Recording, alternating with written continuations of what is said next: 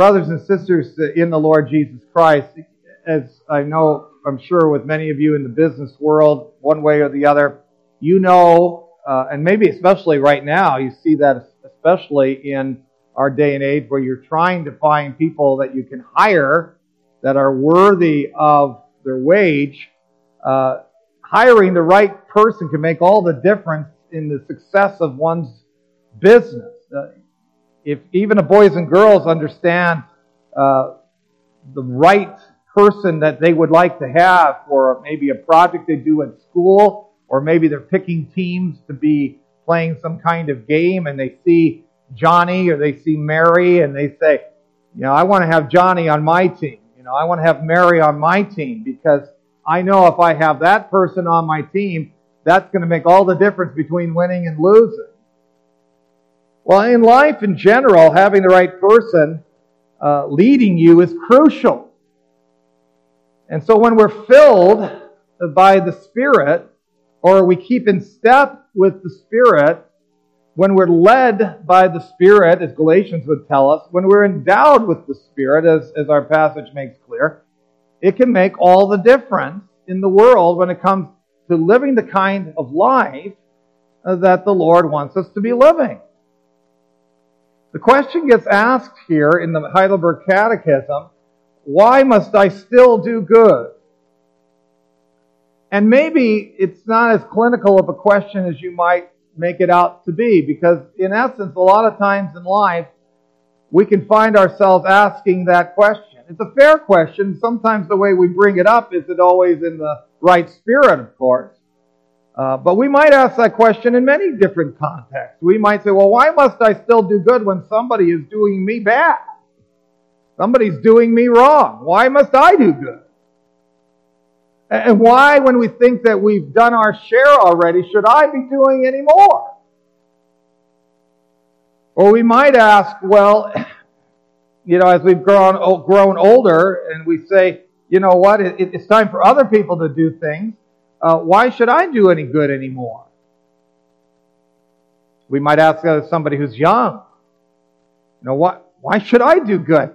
You know, I got plenty of time in my life to do good.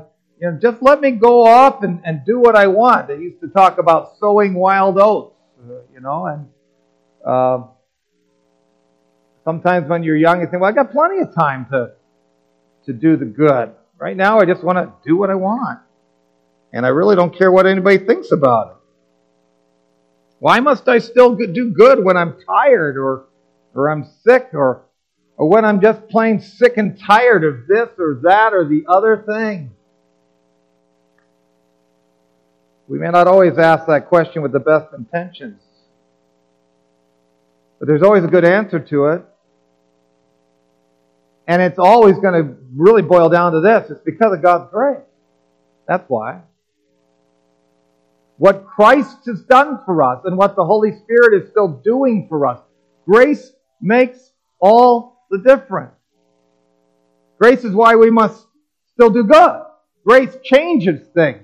Whether it has to do with the deliverance from our sinful misery and condemnation, or whether it has to do with our renewal by the Spirit of God. Grace changes things so much that when we ask the question, why must I still do good? We look at grace at work in us and we say, it's because there's so much for us to do. There's so many areas in which I can do it. There's so many people and so many persons, you might say, who can be touched by what I do. My God, others, myself. It covers every part of my life. It covers my entire life from beginning to end. We talked about that Thursday with our ladies' Bible study about the encouragement that was there in Psalm 92 that spoke to us about how that even in our old age we may be fruitful. What a blessing to be able to see that. We talk about how, you know, getting old isn't for sissies. But getting old doesn't mean we can't still be fruitful. And what our passage reminds us and our catechism underscores is that the change that grace brings is something that can be seen in the saved and it will not be seen in the unsaved. And that pretty much covers everybody, doesn't it?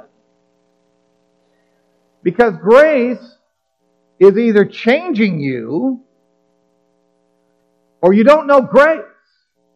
I mean, that's for all of us. We're one or the other. Either grace is changing you and has changed you, or you don't know grace. And you have to be in one of those categories. There aren't any other ones. You're one or the other. You're among the saved or you're among the unsaved. Among those who have known grace or those who haven't. Among those who are endowed with the gift of Christ's Spirit, bearing fruit, or you're entrenched, as the Galatians passage would tell us, in the works of the flesh. So we're going to focus on 2 points this morning, and admittedly, especially I'm looking at the first one, where it speaks to us about how grace changes things and that you see it in the saved. We'll also touch on how inevitably you don't see it in the unsaved. But we're going to hit, probably you'll find that I'm going to be touching especially on that first part more than the other. Not that the other isn't important. In fact, it's a warning, right? That and we heard it in the communion form.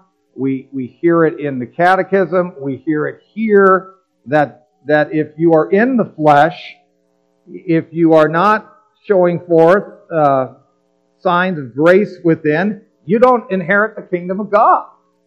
And so there is a warning there, and we don't want to at all bypass that or gloss that over. But it's also important for us to be able to look at ourselves, especially if we're going to be coming to the communion table, to be able to say, so do we see the work of the Spirit in our own lives? And so we check on that this morning as we look at how grace changes things. We start by looking then at how you see it in the saved. If I look at a tree, I can see whether it has fruit or whether it doesn't. If it's supposed to have fruit and it doesn't, there's something wrong with the tree. If there's fruit there, then that's the kind of tree it's supposed to be.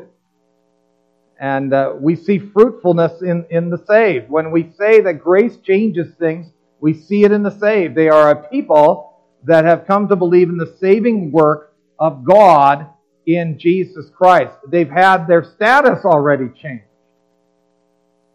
They've had their status transformed. They are no longer under condemnation because they are in Christ Jesus. They're no longer children of wrath. They're children of God. They're no longer condemned to die or spiritually and physically, but they are justified in the sight of God through Christ, the righteous one.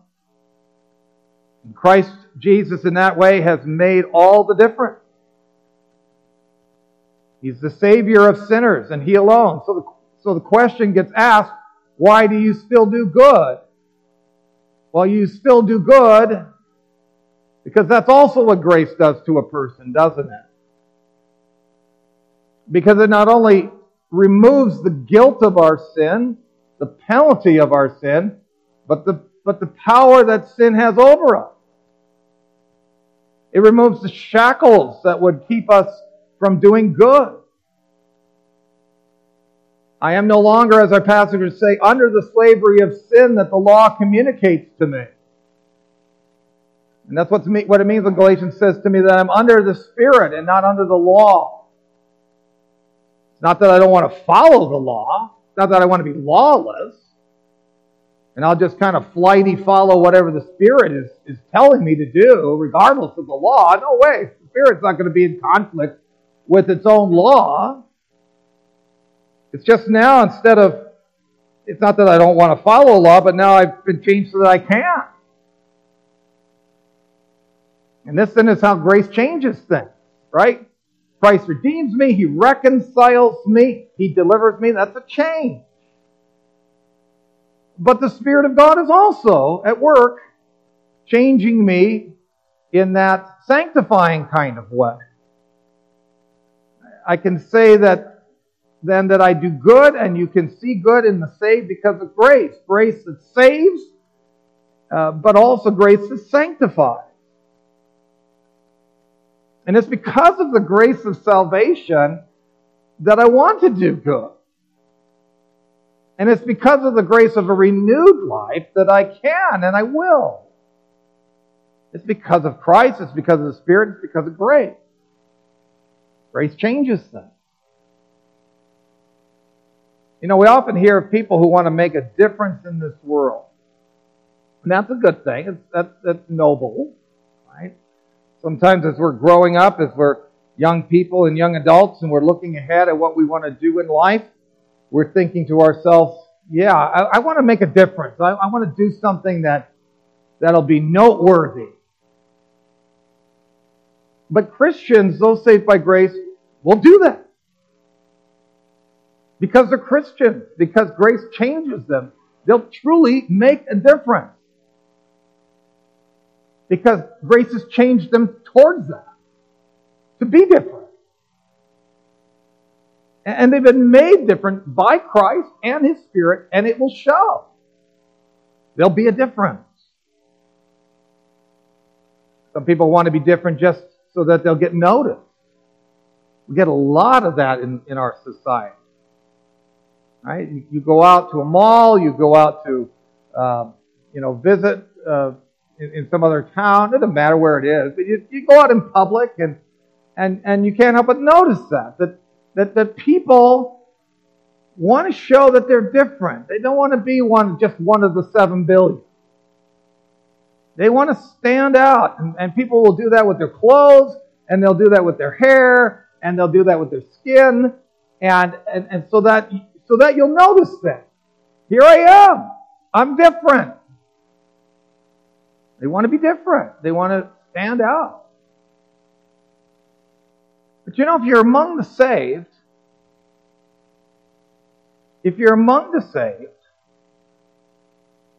then you don't want to be different just so that people will notice you.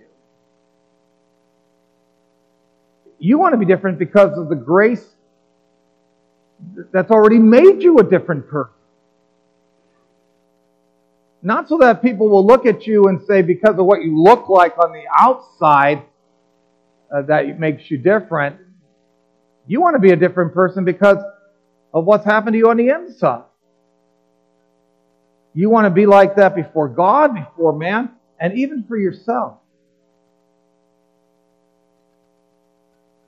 And it's the Spirit that makes that kind of difference in a person's life. How will you know it? How can you look at yourself right now and say, well, I know that difference has been made. Grace has changed me. Well, you'll know it because more and more gratitude will predominate your life. Right? We talk about how in our confession that Christ by His Spirit is also renewing us to be like Himself, so that in all our living we may show that we're thankful to God for everything that He's done for us. Gratitude is going to predominate your life more and more. Now, whenever there's gratitude, it presumes that you've received some kind of service or some kind of gift. It may be something small, it doesn't matter. You know, you're going into the convenience store and there's somebody in front of you and they open the door and you get close to that door and they hold the door open for you and you say thank you. Or you do that for somebody else. It's a small thing, but they've done something for you and you say thank you. Or you get something for Christmas or your birthday, boys and girls, and you say, oh, Mom and Dad, thanks for the new bike that you gave me. Sometimes when you're real little, your moms and dads have to tell you, what do you say now? Thank you. Right? I love that. And my grandkids have a birthday, and then we might get them something, and then their parents will say, well, what do you say to Grandma and Grandpa? They say, thank you, Grandma and Grandpa. It's just beautiful. It's lovely. Right? But they're doing it because they've received something. Thanks for taking us out for dinner. Thanks for fixing my car. Thanks for bagging my groceries. I had something just yesterday happen where I said to somebody too, thanks for doing what you did. Because that really helped us. And you just did it because you wanted to. And we appreciate that. Christian life's about that kind of gratitude. And it covers every part of us, from heart to soul to mind to strength, every moment of it, every aspect of our life, from our schooling to our home life, to our workplace, to our worship, from the good times to the bad. The Christian life's a thankful life. The Christian life is not about us expecting God to thank us with eternal life for who we are and what we've done. It's about, life's about thanking God for the eternal life we know in Christ, despite who we are. And it's a thanksgiving that permeates and impacts everything about us. You know, we wouldn't find it strange for somebody to profess lasting gratitude to someone who has saved one's life. If you've had anything that's ever happened to you physically that has debilitated you, and you know somebody who has addressed those issues and was there for you, you know that it's, even to say thank you isn't enough. You just have this deep-seated gratitude, and you don't forget those people for what they've done.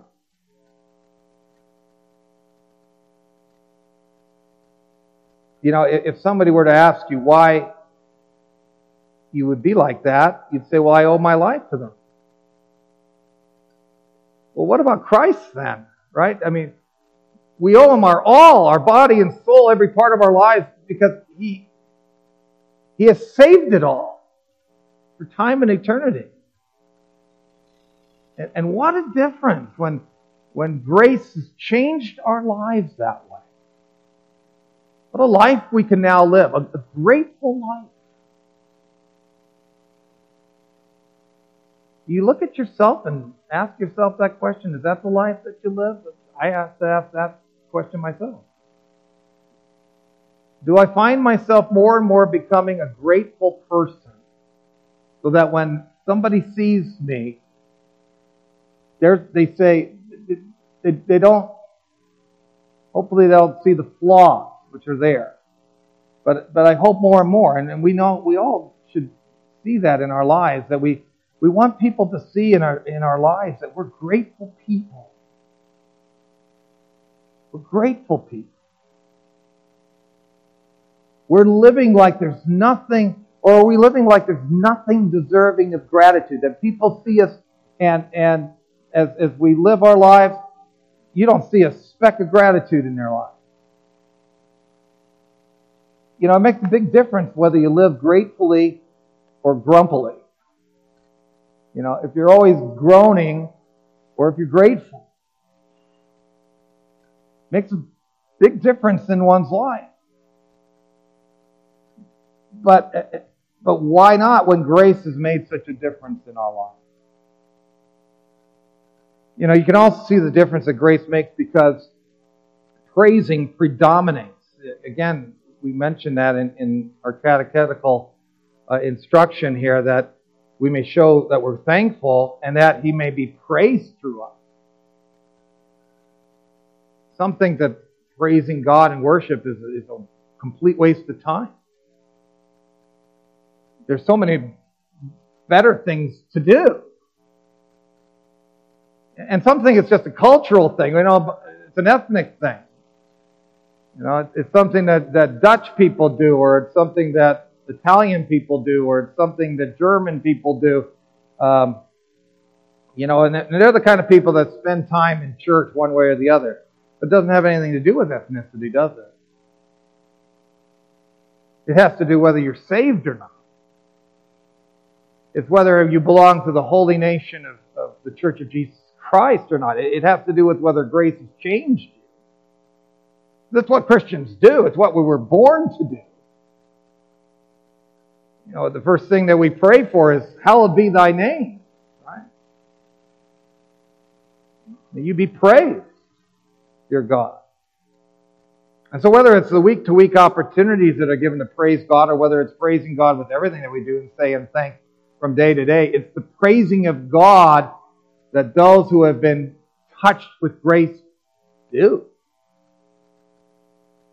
And worshiping and praising, sure, becomes habitual, but it's a good habit.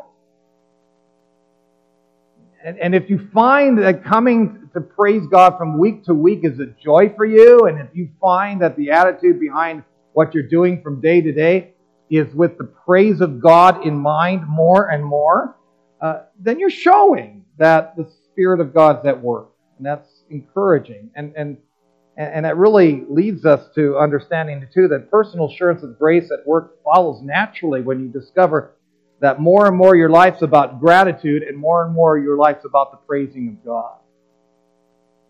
You can be assured by these kinds of fruits of the Spirit that what's happening in your life is that grace is at work in your life, right? We do good so that we can be assured of our faith by its fruit. And then it changes in the lives of Christians too. It makes a difference in the way we deal with other people. You want to make a difference in people's lives.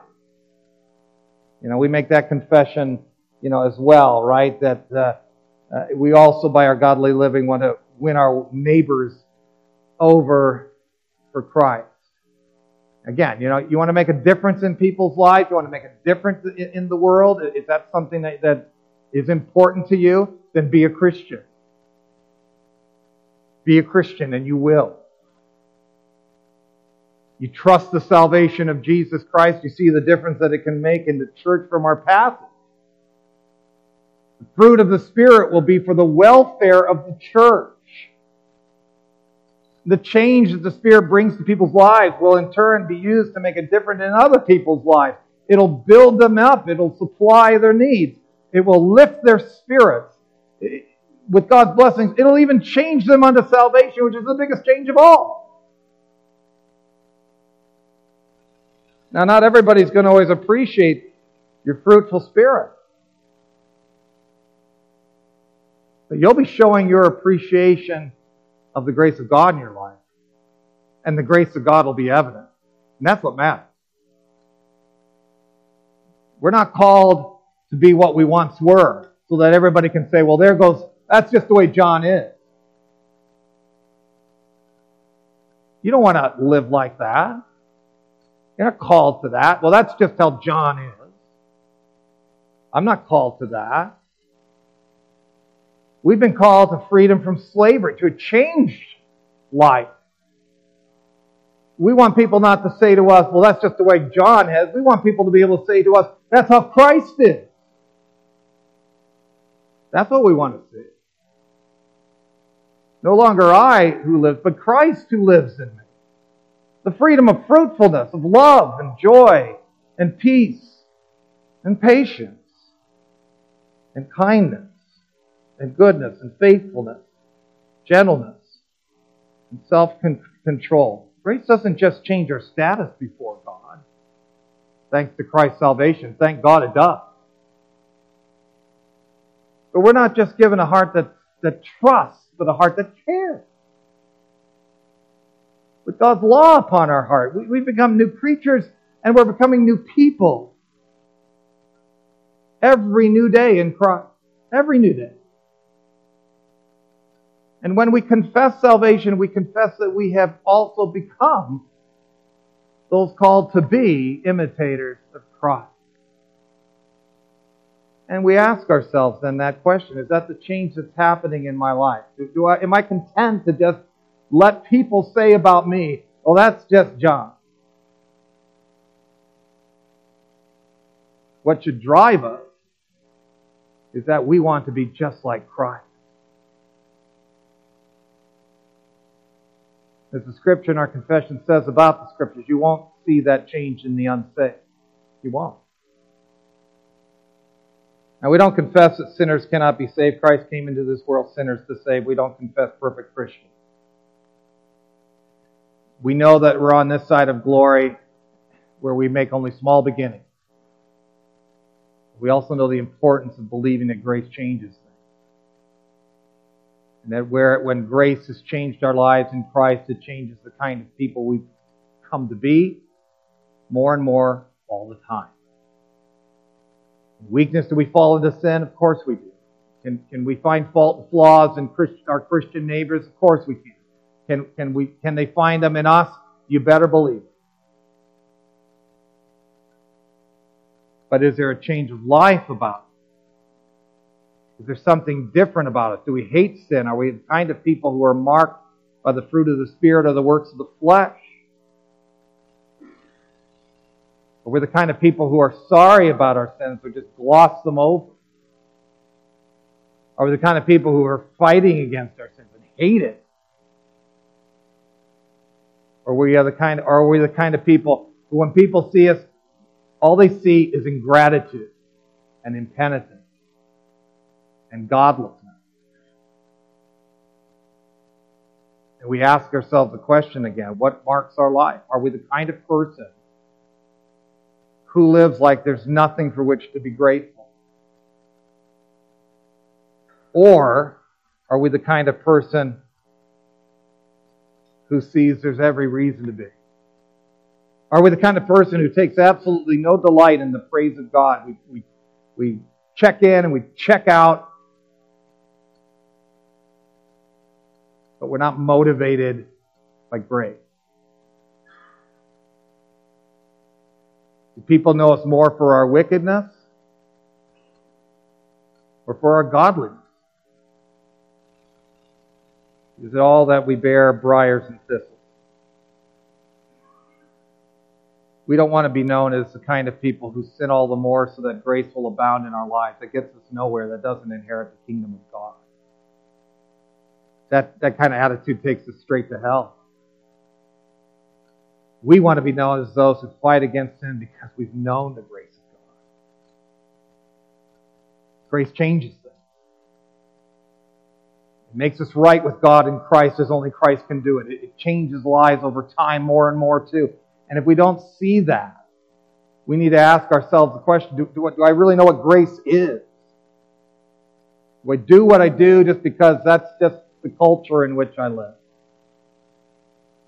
Or do I do what I do because grace has changed me? If I really come to know the salvation of Jesus, perhaps we need more of a change in our lives than we realize. But we're really never going to see true change in our lives for the better unless we first come to know the grace of Jesus as our soul Savior. But if we've known that change, we'll find that over time the fruit of the Spirit will be made more and more evident in our lives. And that's what grace does to a person. And I pray that you'll see that grace at work in your lives with each new day that God gives to you in Christ. If you want to make a difference, and I hope you do in life, just think about the difference that the grace of God can make in your life. Amen.